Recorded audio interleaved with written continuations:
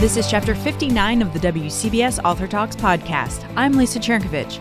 This week, our Wayne Cabot scores some brownie points with his interview with David Baldacci. Pat Farnack introduces us to the debut novel from a Navy SEAL who's found a new mission in life.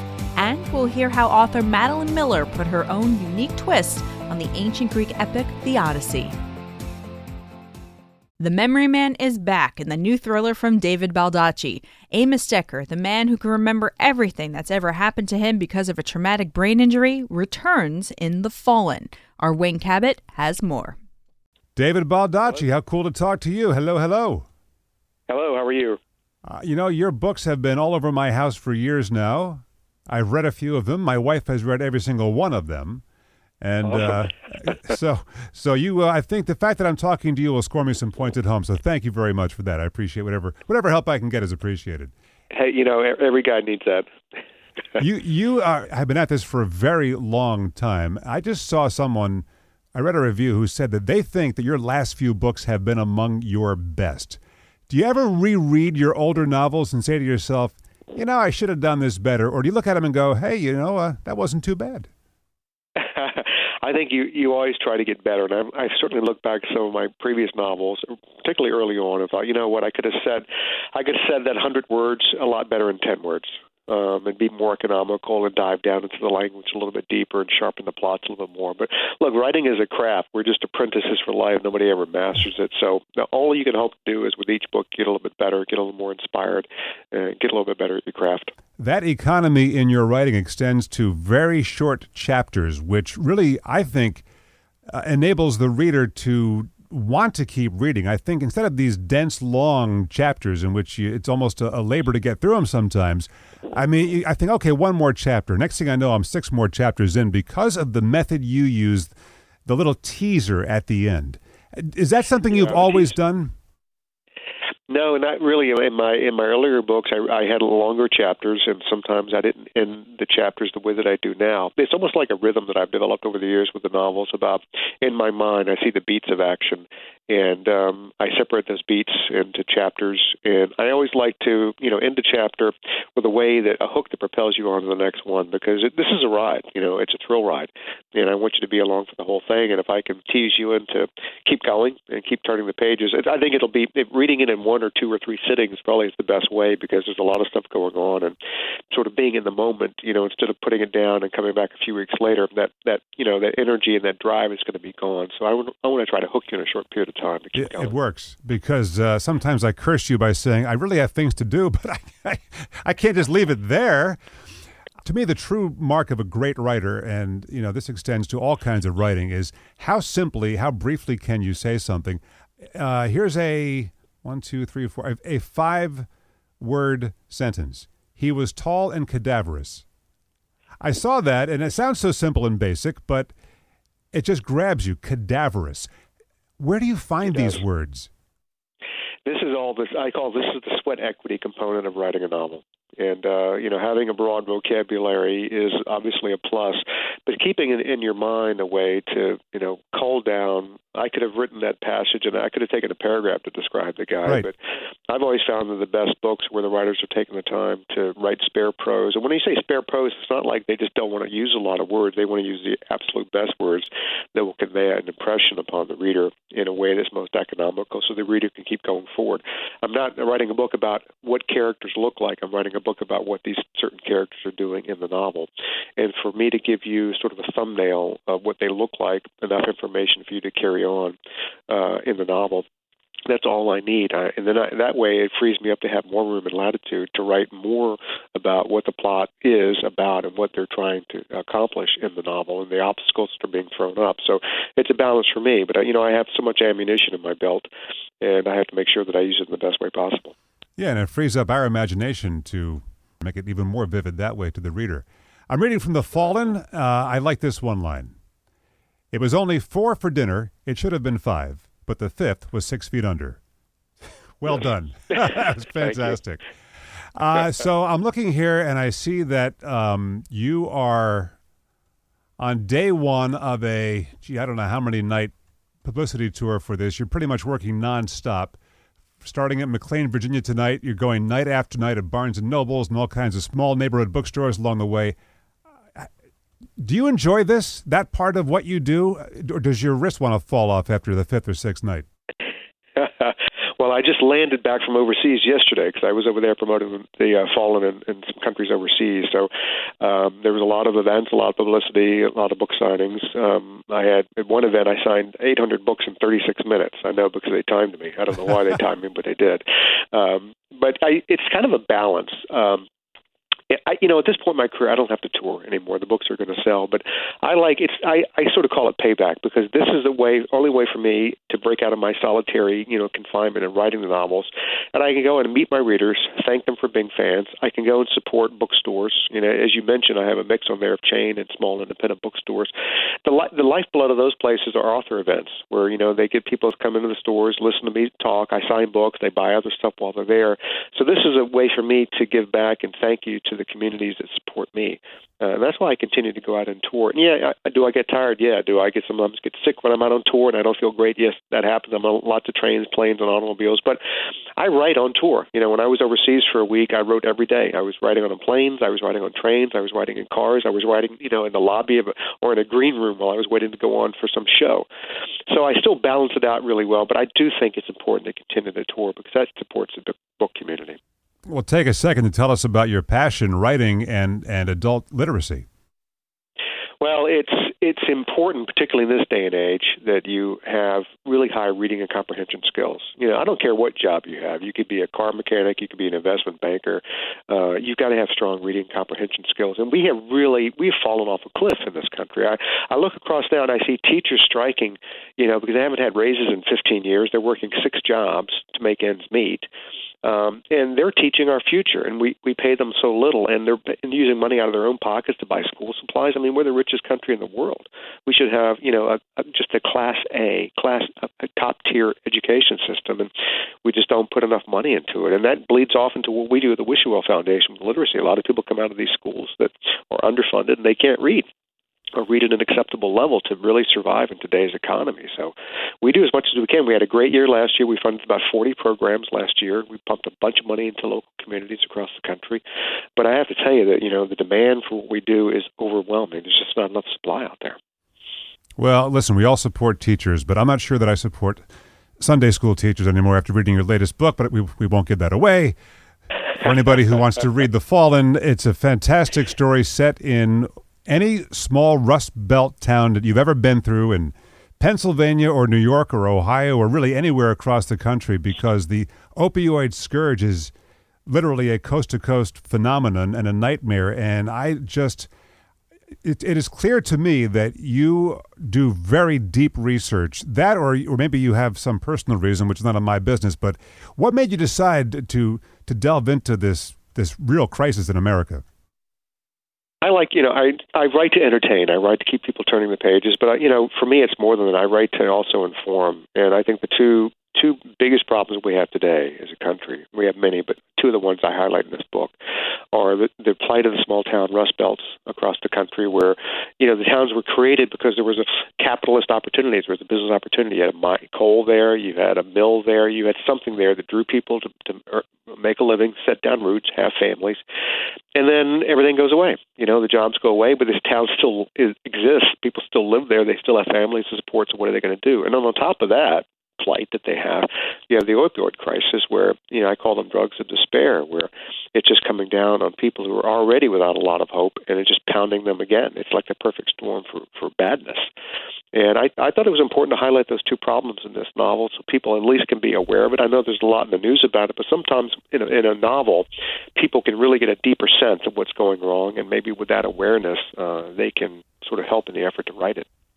Part and parcel of the opioid crisis is all the deaths that we're seeing across the country, and you have one funeral scene, and I love the way you write this. You said the preacher eulogized a man he didn't know, some hymns were sung, and then a final prayer was given.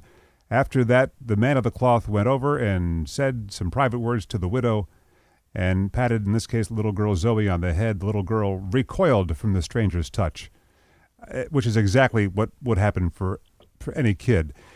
Your book, page 247, Write that down. Anybody wants to read it. Page 247 had me in tears, a grown man. Now, without giving it away, it's Amos Decker, our hero, consoling his partner's 8-year-old niece who had just lost her father and was afraid that when they buried him, he would be cold in the ground. Wow. Does anything you write make you emotional as you're writing it? Because you're really pulling the strings on our emotions right now, David. Yeah, it was. That was a way I needed. Amos Decker is a very, very aloof guy, and it's hard for him to relate to people. In this book, I wanted to try to reach his humanity's core again, show that it was still there. And it was funny, the passage you just talked about. When my wife read that book, she texted me and she said, she goes, 1, I'm crying, and she said, 2, you really you humanized him in that one scene. I saw Amos Decker for the first time as a true human being, and the Amos Decker, although he has his prodigious intellect, in many ways is childlike in how he goes through his life just because of what happened to him. And for him to have this foil, a little girl that he can relate to and talk to maybe better than he can with adults, to have that scene on the stairs when they go through what they did, was very important for me on a number of levels. 1, it was important for the plot. 2, it was important for Alex Jamieson, his partner, to see it. And 3, it was important to me to show the reader code. This is the guy. This is the guy that seems very annoying at times because he just doesn't really pick up on societal cues, and he walks out of rooms while people are still talking to him, and I know it frustrates you, but please look a little bit deeper and see that this is what this guy really is. Well, if you love murder mysteries and thrillers, and I would say Americana, then you probably already read David Baldacci, but check out The Fallen. David Baldacci, thank you so much. Thank you very much. I enjoyed it. Yeah, me too. The Terminal List is the debut thriller from Navy SEAL turned writer Jack Carr. In it, his protagonist Jack Reese, who's also a Navy SEAL, has lost everything and is out for revenge. He recently spoke to our Pat Farnack about it. That is a wicked photo of you on the book cover. Woo! I know everybody keeps telling me I need to smile because most people that know me rarely see me not smile. So, well, The Terminal List, we're talking to Jack Carr, the author, this morning, and you've wanted to be a Navy SEAL and a writer since you were 7, I understand. And isn't it great when dreams come true? I feel so fortunate. About the same age, I also wanted to become a Navy SEAL. So to be doing my second dream in life after leaving the military, it's just, I can't. It seems surreal at times. Your story in The Terminal List has been compared with Charles Bronson's Death Wish because everything has been taken away from your protagonist, Jack Reese, and he really has nothing to lose. That's right. And I wanted to make it a little different in that I needed to make him somebody that thought he was actually dying. So that's the twist to the story with the drug testing on some of our nation's most elite special operators.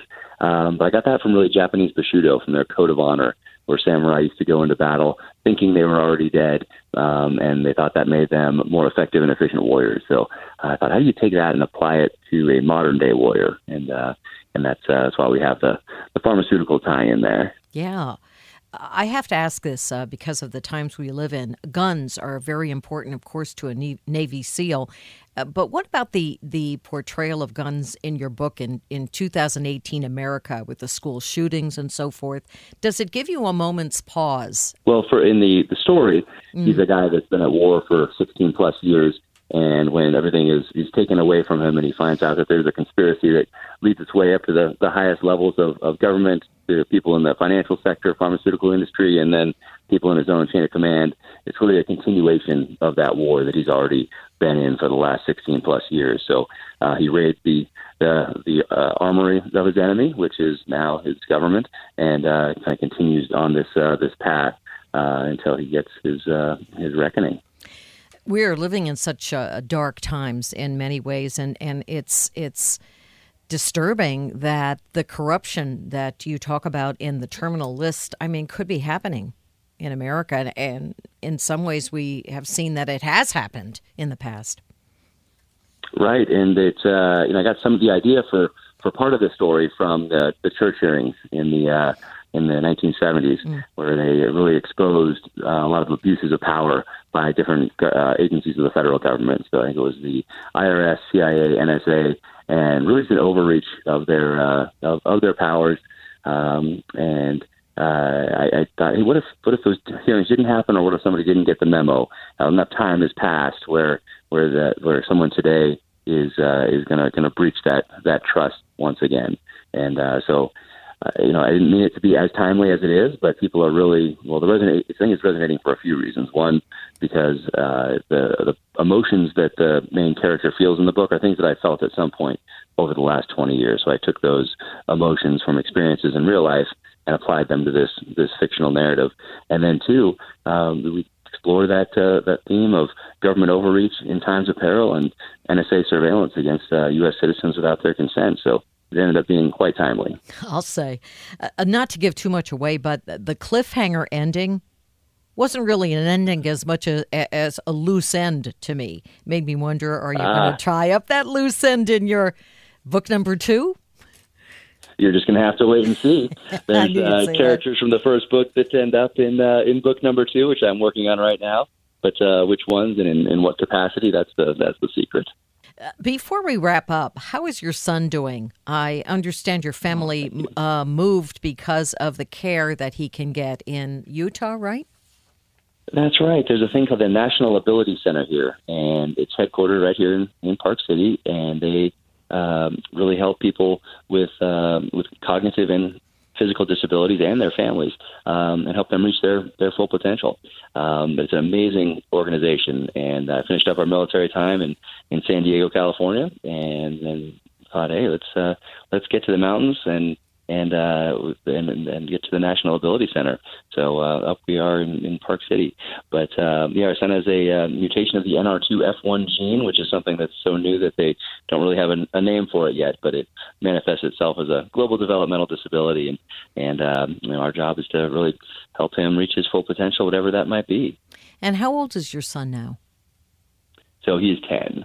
Oh, he is 10. He's a sweet little guy. He's got a great smile and a little sense of humor, but he needs help pretty much doing everything and will for life. So that's in leaving the military, I think a lot of people, they don't have that sense of purpose when they leave something like the military or professional sports or being an Olympic athlete, something that's very, very team-centric that they've been so focused on for so long. But for us, we had that next mission in life was really handed to us by with our son. So that's our next purpose and our next mission, and I think it's made us a stronger, more loving, more compassionate family. Well, best of luck to you, and I can't wait to see what you bring us next. Oh, thank you so much. I'm hard at work on it now. I bet you are. When is that going to come out? Probably another year, or? That's right. March 2019, it hit shelves, and then this one turns into the paperback right about that time. So very excited about it. More than 14 centuries after Homer is believed to have written the Odyssey, author Madeline Miller has reimagined the ancient Greek classic in her new book, Circe. But don't worry if it's been a long time since you've read the Odyssey, 20 years. Madeline's book will transport you back. She recently stopped by our studios for a chat. I have always just been so passionately interested in sort of how the ancient authors looked at human nature. Both Circe and Patroclus, who's the narrator for my first novel, are these really deep, interesting, but also mysterious characters. And I think part of what drew me in was wanting to sort of explore that mystery. Circe is the daughter of the sun god Helios, and she's most famous from Homer's Odyssey for turning Odysseus's men into pigs. And of course, that begs the question, why is she turning men into pigs? How did she get there? How does she have this witchcraft, which is this new power? She's the first witch, actually, in Western literature. And so it all starts with that question for me, and I really wanted to, answer that in my own way. How were you first introduced to these characters? So it goes all the way back to my childhood. My mother actually used to read to me pieces of the Iliad and the Odyssey as bedtime stories, which now she thinks makes her sound really inappropriate. But I loved it. I totally loved it. She absolutely knew who her daughter was. And it was just, I can remember from the very first time that she said, she read the beginning of the Iliad to me, "Sing, goddess of the rage of Achilles." I was just totally hooked. And so I think it all kind of grew out of that. I continued to love the myths and want to explore them.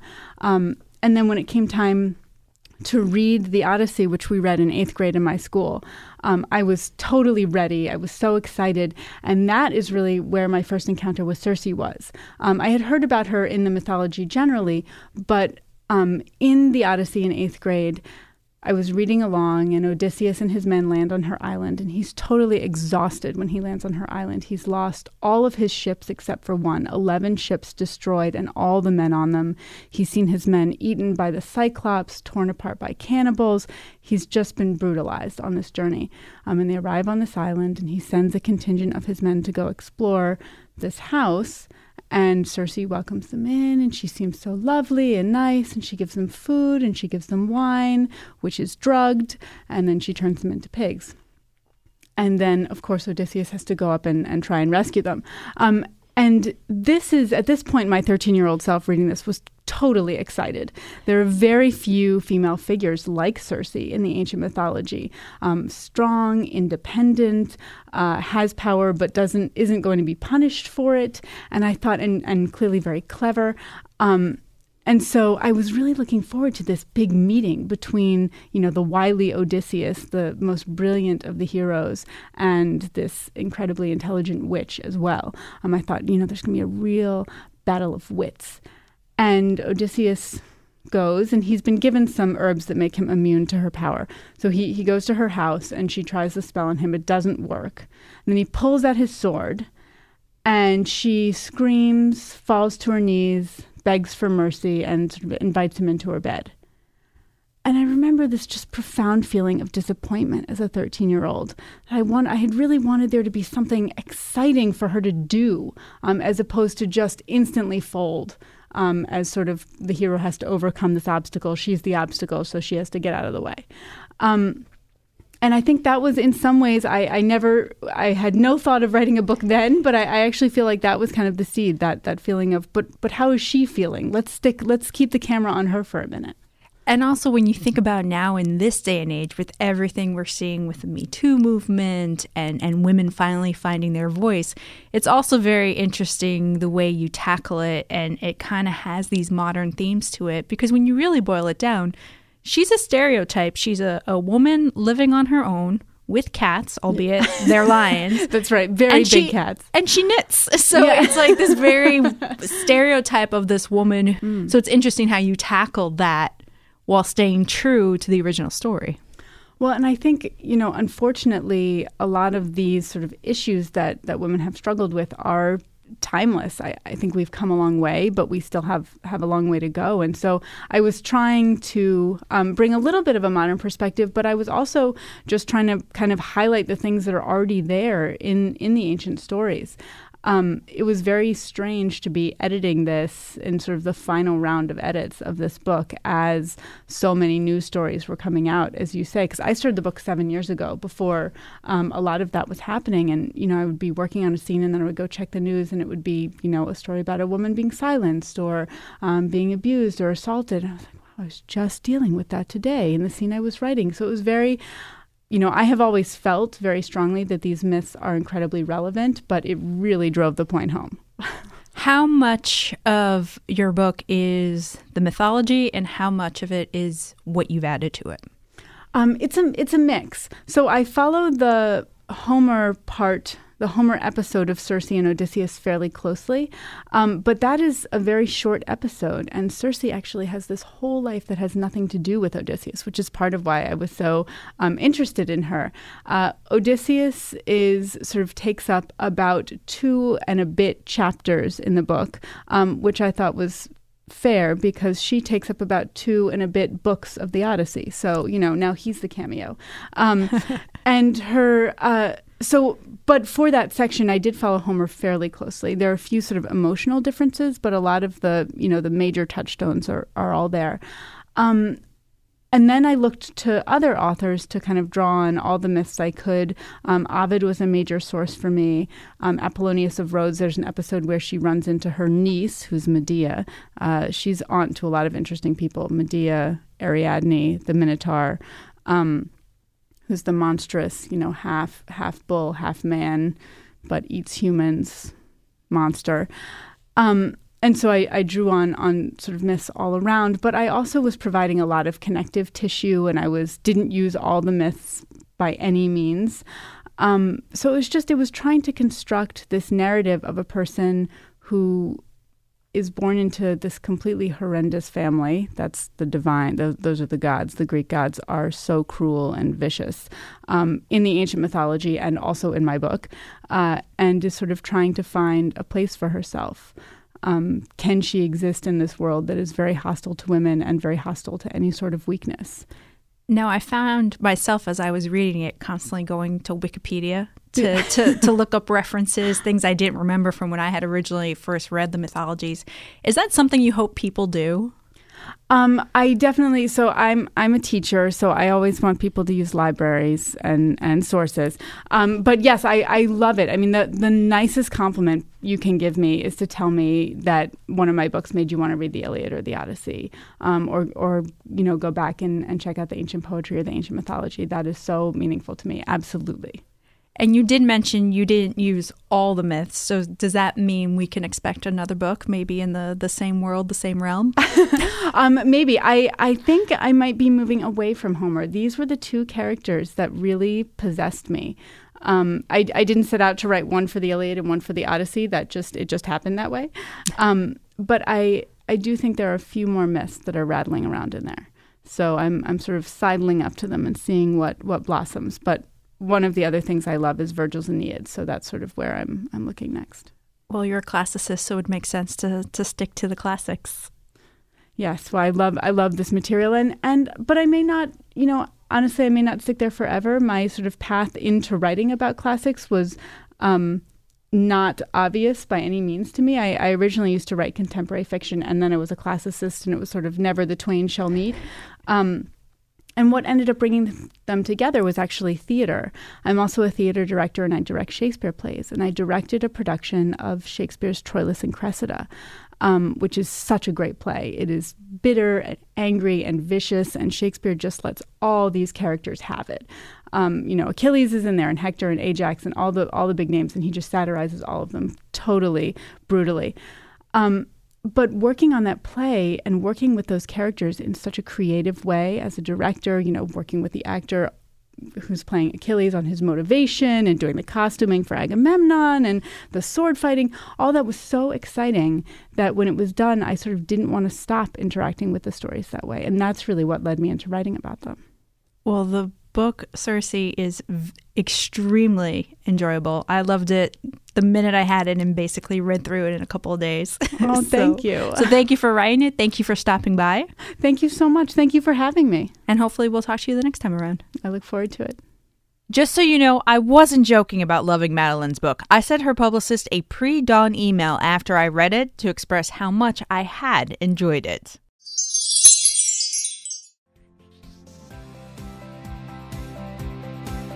And that's where we'll close the book. Next week, we'll introduce you to an author who's marking the release of his book by running with fans around the country. You'll understand when you hear the interview. In the meantime, run with us on Twitter and Instagram at WCBS 880 Books. And feel free to email me at lisat@WCBS880.com. That's LISAT@WCBS880.com.